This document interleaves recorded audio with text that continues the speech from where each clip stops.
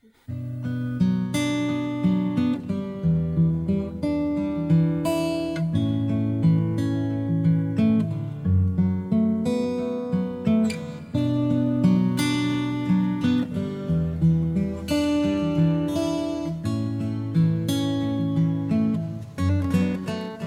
and welcome. You've tuned into the School of Ministry podcast. Paul is your Bible teacher today.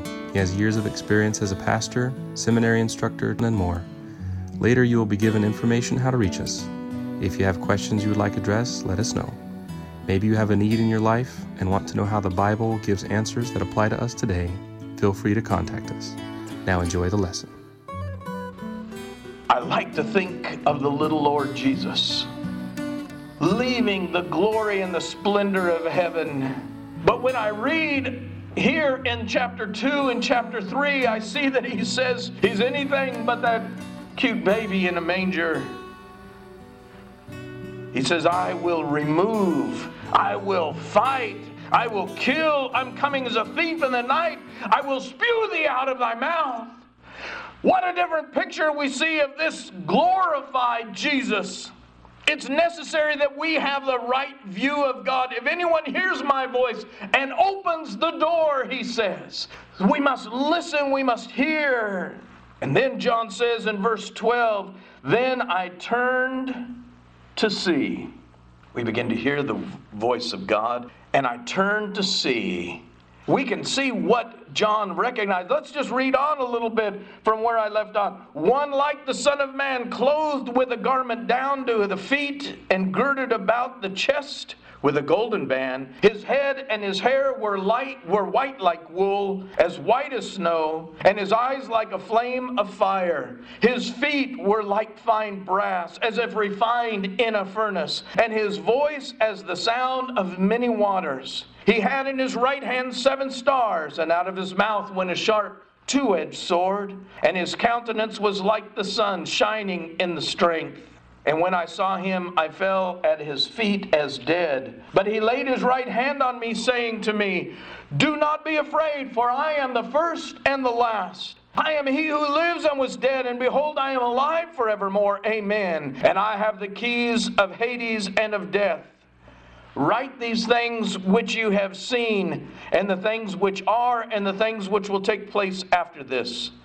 The mystery of the 7 stars which you saw in my right hand, and the 7 golden lampstands. The 7 stars are the angels of the 7 churches, and the 7 lampstands which you saw are the 7 churches. You see, we're going to see many powerful witnesses coming in these days and age. But we've got to be quiet. We've got to be in a place where God has us, and we're listening and we're watching and we're aware of the spiritual battle that's going on. Sometimes we don't even realize the faithful, quiet prayer warriors that we might even have in our midst. Those that pray for hours and hours on end. Those that touch the very throne of God. I can remember men that the world would never recognize as mighty men of God. Nick Mendoza. Nick Mendoza is an old con. But you know what? He came to the Lord in prison, and he learned how to be a prayer warrior. And as a result of that, I saw hundreds of men, about 700 or 800 men come to the Lord because of Nick being a prayer warrior. I've seen Charles Watson pray and walk with God. And people only want to remember the old Tex Watson. And they don't want to see the new man that has become a mighty man of God. You see, we've got to recognize and see things in our spiritual eyes. I turned to see, and now John says in verse 12 once again, and having turned, I saw. Now your spiritual eyes are open to see what God would have you to see. Not just this plane, but Jesus is returning in his former glory. John had the wonderful opportunity of seeing Jesus in his flesh, but his glory was veiled. He was able to lean up against the Lord. He was able to lean on the Lord's breast. And he saw him in his risen person. And now John sees him and is glorified. Now, John, who always wanted to be close to the Lord in all that time, now what happens? He sees the risen, glorified Lord Jesus, and he falls at his feet as dead. Now his spiritual eyes are opened.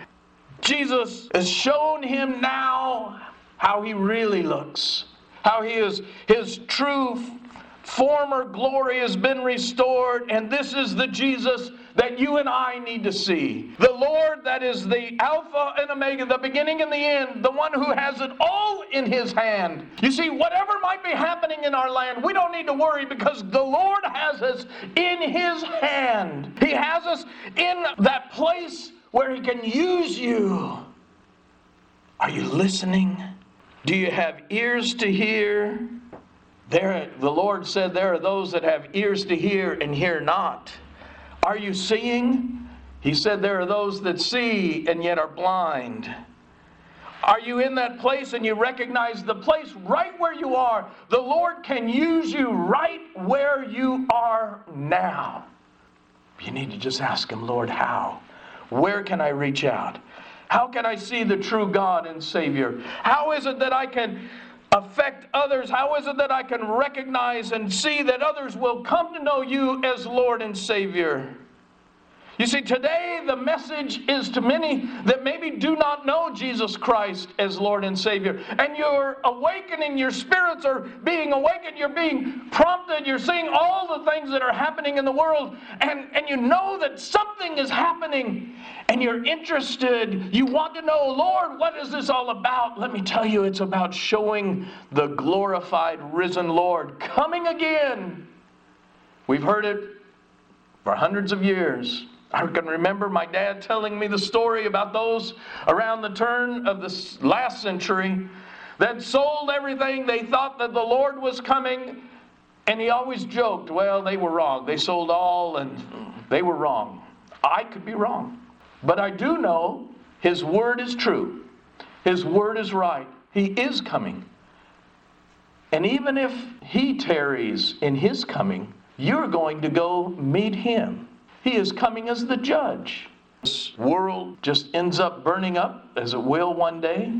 Or if we just die and it keeps on, you and I will have to give an account to God. And I believe that's why people are so interested today. You're interested because you want to know, how can I have eternal life?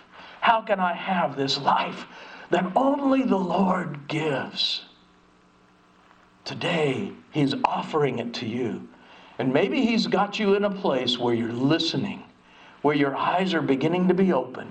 You're beginning to see that only he is the one that gives new life.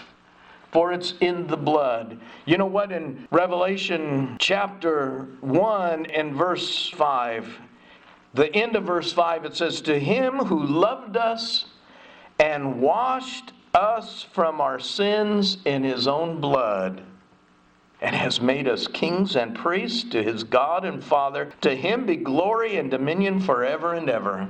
Amazing to consider that even in this day and age, there are those that do not know Christ as Lord and Savior. There are those that do not understand. But let me tell you that he's coming. And he has washed us in his blood. Have you been washed in the blood of Jesus Christ? Have you come to him and said, Lord, I'm a sinner. I have no other hope but you. I need you as my Lord and my Savior. Maybe you're a child of God and you've been walking and you've been serving the Lord, but we've now gotten into a place where we recognize, Lord, you're doing something and I want to be a part of it. I want to do what you can do. I want to be serving you. I want to be working for you. I want to be doing all that you would have. What's your need today? Are you in a place where God has you alone? And now you're listening. Now you're seeing. That's what happened with John. John was put apart on the Isle of Patmos. He was in the Spirit on the Lord's day so that he could hear the voice of the Lord, that he could see the glorified Lord. You see, our job as a child of God is just to simply show the glorified coming again Lord Almighty. How about your need? That's just between you and the Lord. Maybe the Holy Spirit is working in such a way just between you and Him. And I know we now have a lot of viewers, a lot of people that are listening and paying attention, that now you want to know, how can I have eternal life? You need to just call us. We want to share from the pages of the Bible, God's Word, that you can have eternal life today. It's not what you do. As a matter of fact, all of your works are considered filthy rags, the Bible says. It's not that everything's going to be piled up on this side. If you do all these good things and you do all these bad things. I was amazed when I learned that simple truth, because I thought I knew where I was going. I knew didn't have any good works. I knew how it was going to balance out. And when I found out it's not of works of righteousness which we have done, but according to His grace that He saves us, today you can have that grace and that mercy. It's offered to you today. Thank you for listening. We hope you've enjoyed the message. If you want to hear Paul in person and are in the Stockton, California area, we invite you to join us at Landmark Missionary Baptist Church, 301 East Alpine Avenue. That's near the University of the Pacific. He brings the Bible message every Sunday at 11 a.m. and other times as listed. We trust you've been encouraged, challenged, or generally built up spiritually. If this lesson has sparked questions on this or other topics, please see our contact information in the description or email us at sclofministry@gmail.com. We look forward to hearing from you.